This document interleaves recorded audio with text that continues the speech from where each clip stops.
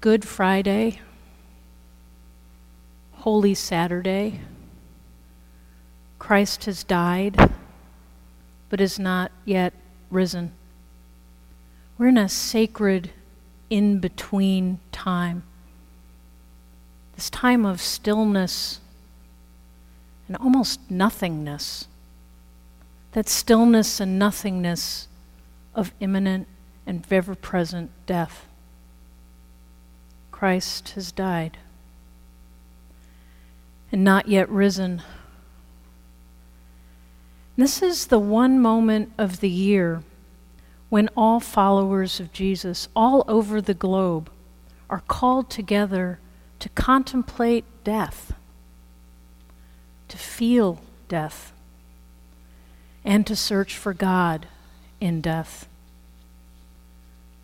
So we sit before the cross. The lifeblood of Jesus is gone.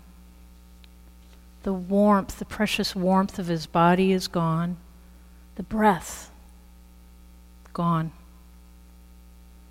And in this sanctuary, this night and any night, we actually have a stark reminder of the light of Christ seemingly being extinguished.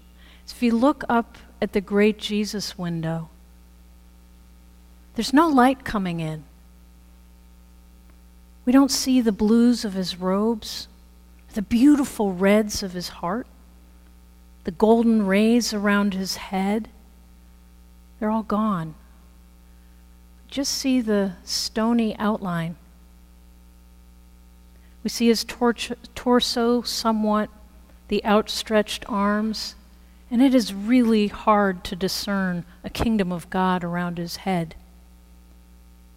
So that's light extinguished in a way.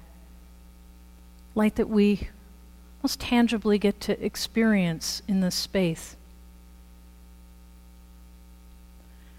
So what if tonight, before the sun rises tomorrow and fills Christ with light again, and before Easter joy erupts in this sanctuary tomorrow night and on Sunday morning, what if we were to just sit in this fresh aftermath of death, just as we would perhaps for a loved one? What would we do? Would we gather? Or do we choose to stay away? Do we share stories? Do we cry? And then what? Tonight we've all chosen to gather. And we have walked, we have told the story through the stations of the cross of Jesus' death. Just like any family tells the story of the final days of someone we love. Some of us have cried. Some of us just feel numb. The whole range of emotions is there.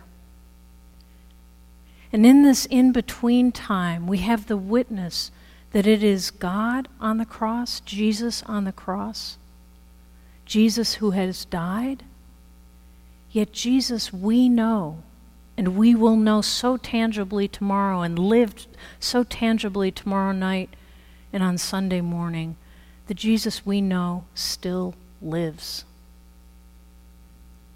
This is part of the mystery of this time with death, this time of Christ being crucified on the cross and dying. This mystery of his presence in that pain, in that stillness, in that emptiness.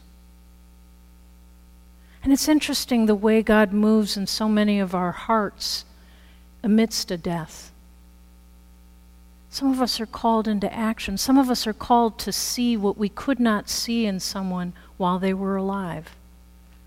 And perhaps that was what was happening in the heart of Joseph of Arimathea, who we just heard in the gospel went to ask for Jesus' body.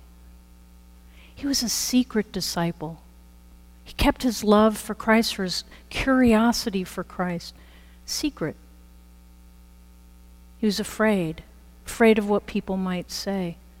Yet in that moment of death, sitting with death, somehow God moved in his heart and called him. Same thing with Nicodemus, another secret follower of Jesus who initially had come to Jesus under the cover of night. Now they're coming out boldly. They're asking for his body. Nicodemus is bringing an extraordinary amount of spices to anoint and oils to anoint Jesus' body. An extravagant amount. This is an extravagant outpouring of love, a moment of great courage, of coming out. Is that perhaps our call in Jesus' death? Is there a call in you to draw closer to Christ? To know that in the depths of whatever pain we may be suffering, whatever sadness, whatever sacred tears are falling down, that Christ is there. Christ has experienced death as we experience death. And in that death calls us. So let us sit tonight with death. Let us not be afraid of death, because we know the promise the next day is there will be resurrection, that new life emerges from death. Amen. Amen.